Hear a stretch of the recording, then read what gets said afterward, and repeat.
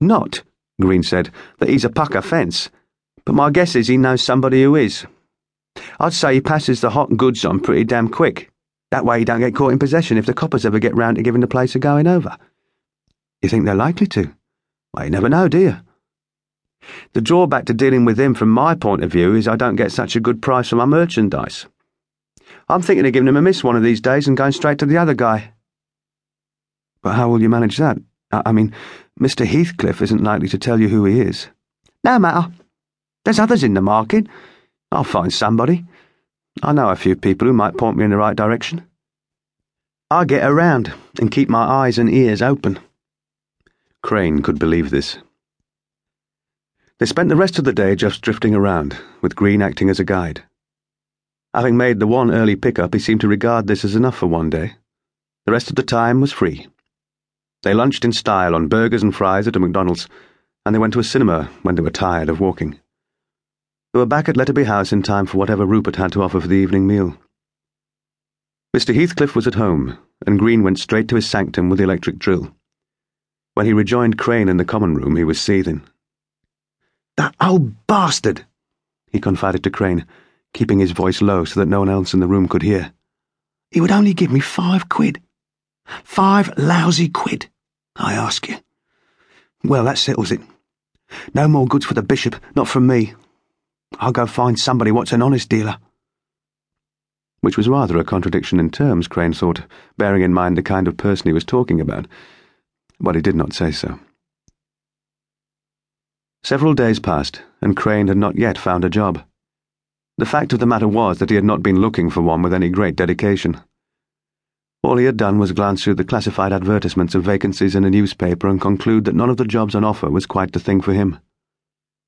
Most of his time had been spent going round with Charlie Green and being instructed in the finer points of pilfering from cars and shops without being spotted by spy cameras or store detectives. Bag snatching was not in his repertoire. He drew the line at that. He regarded bag snatchers, especially those who preyed on elderly women, as the lowest of the low.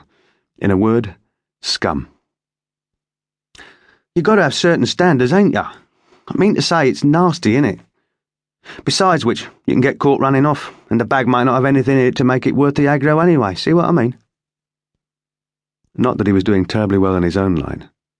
He was having a thin time with the cars, and most of the stores seemed to be too well guarded to risk lifting anything from them. The result was that he was getting a bit short of cash, and Crane was paying rather more than his fair share of the expenses. The drain that this put on his small amount of capital was causing it to shrink at an alarming rate, and he could see no real prospect of halting this shrinkage. It bothered him a little, in fact somewhat more than a little, but when he mentioned this to Green he was told not to worry.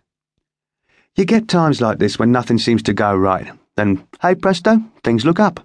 Happens all the time." Which might possibly have been his experience, but it failed to dispel Crane's feeling of anxiety. "Something'll turn up," Green said.